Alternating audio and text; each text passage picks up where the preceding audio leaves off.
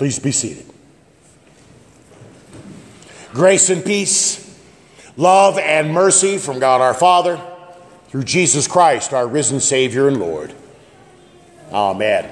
Text for our meditation is from Ezekiel chapter 36, verses 22 through 28, the Old Testament reading for the seventh Sunday of Easter, especially these words.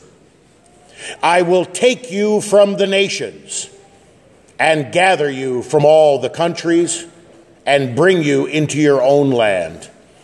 I will sprinkle clean water on you, and you shall be clean from all your uncleannesses, and from all your idols I will cleanse you. And I will give you a new heart, and a new spirit I will put within you. And I will remove the heart of stone from your flesh, and give you a heart of flesh. And I will put my spirit within you. Dear brothers and sisters in Christ, if I say the word Jim Caviezel, does that mean anything to you? It might.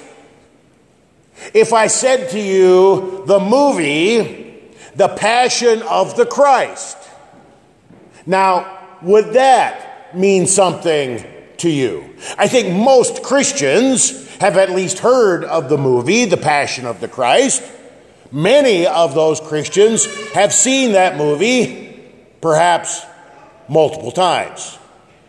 Jim Caviezel is the man who portrays Jesus. His name is not a household name. Many of the people who have portrayed Jesus in the movies over the years have seen their career go up in flames. Somebody who plays Jesus seems to be untouchable when it comes to the Hollywood crowd. Oh, Max von Sydow got kind of a side gig in The Exorcist, and Jeffrey Hunter got a little bit of work.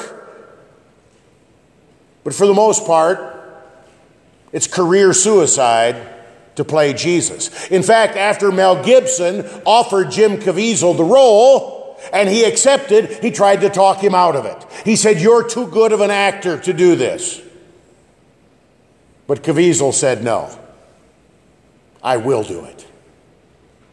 In the time that has passed since The Passion of the Christ has come out, Jim Caviezel has been virtually blacklisted in Hollywood.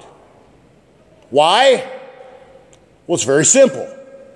He is open about his faith. He's a very devout Roman Catholic.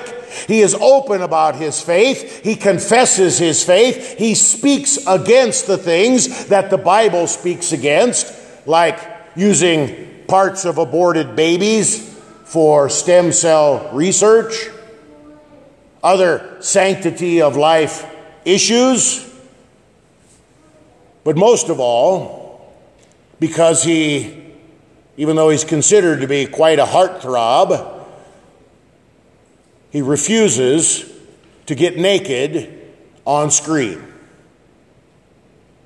And because of that, you will not see him in the latest Hollywood blockbuster love story. Why do I share this in our message for tonight? It is very easy to go along with the crowd. It is very easy to go along with popular opinion, whether that crowd is your high school or college frat group or your buddies at work, the latest fad in our community or in our country, that which is considered politically correct. But it is not easy to go against the flow.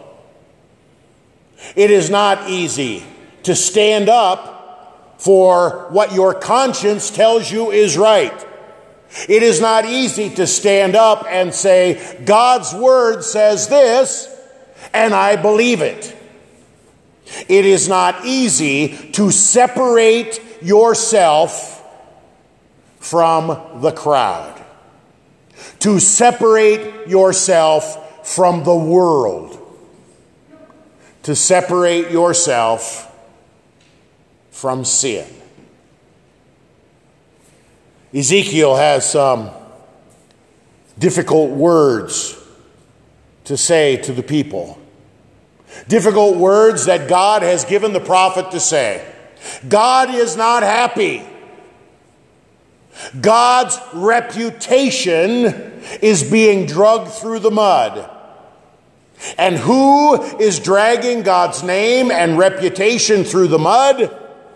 The people that claim to be his children, his followers, believers, Christians. They have profaned the name of the Lord. We don't use that word much anymore, do we? Kind of like the word reverence. Doesn't mean anything. It's where we get our word profanity. We have dirtied and sullied the name of God like the children of Israel did. How? By how we talk, by how we act, and by how we go along with the crowd. We go with the flow. And when we have an opportunity to confess the faith by what we say, by what we do, by how we act, we refuse to separate ourselves from the world. We refuse to separate ourselves from the nations. So, what does God say? He could say, I will send you straight to hell. Do not pass go. Do not collect $200. He could say, I wash my hands of you. How many times do I have to tell you what's right or wrong? He could say, you made your own bed. Now lie in it. But instead, God says, I will take matters into my own hands. I myself will save you. I myself will separate you from the nations. I myself will give you a new heart and a new spirit. And he says, I will cleanse you. A little bit later, I will sprinkle you. I will cleanse you from all your uncleannesses. He will wash us and wash us clean. Well, that's some pretty powerful washing fluid, Pastor. That's some pretty powerful water that God washes us clean with, right? Can't be done. How can water do such great things? You know your catechism. It's not the water, but it is the Word of God attached to the water. God washes us clean. If you want to think of it this way, He hoses us down with the most powerful cleansing fluid in the world, the Word of God. And in so doing, He gives us a new heart and a new spirit. The Bible uses heart language a lot.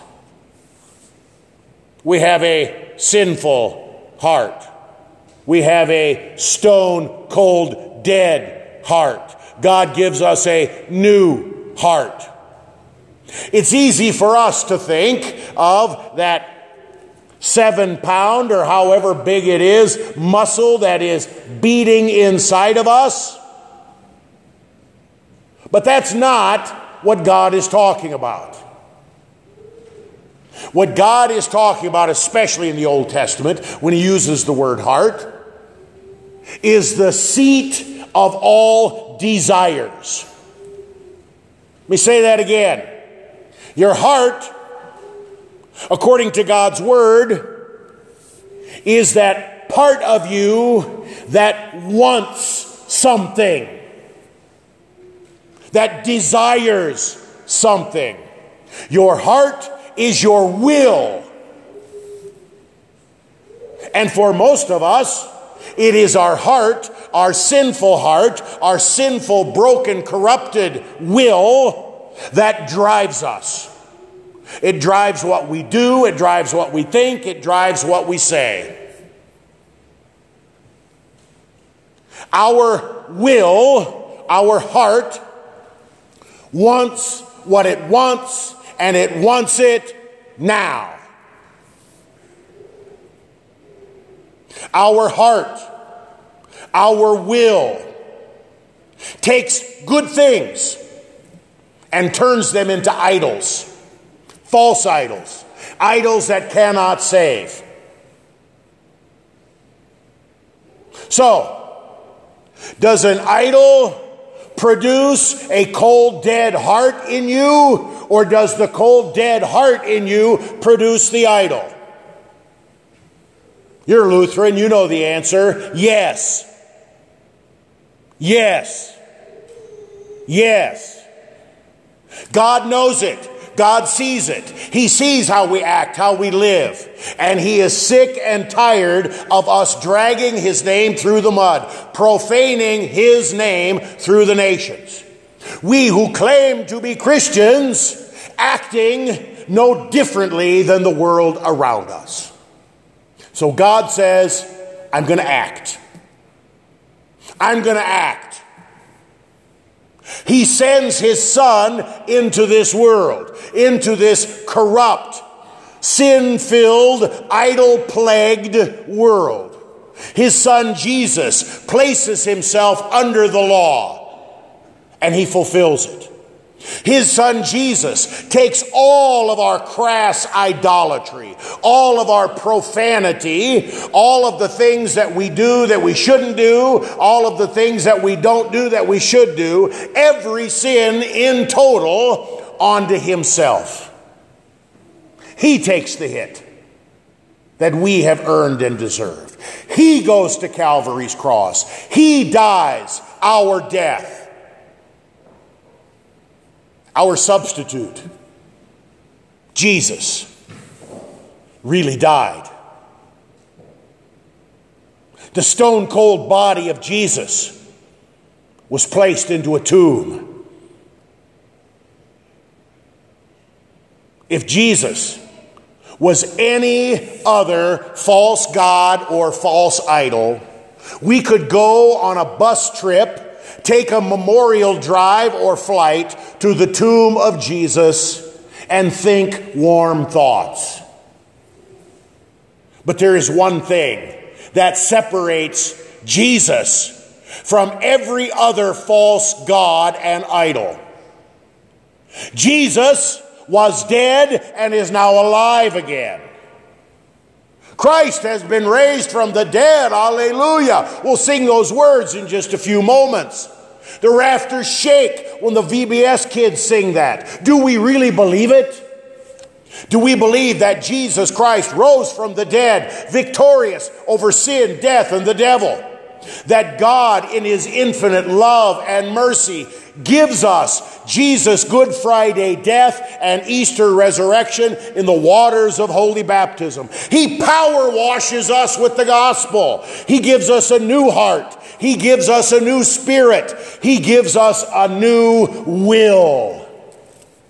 A new will that wants to hear the word of God. A new will that wants to obey the word of God. A new will that wants to die to our sinful lusts and passions and idolatries and daily live in and with Jesus Christ.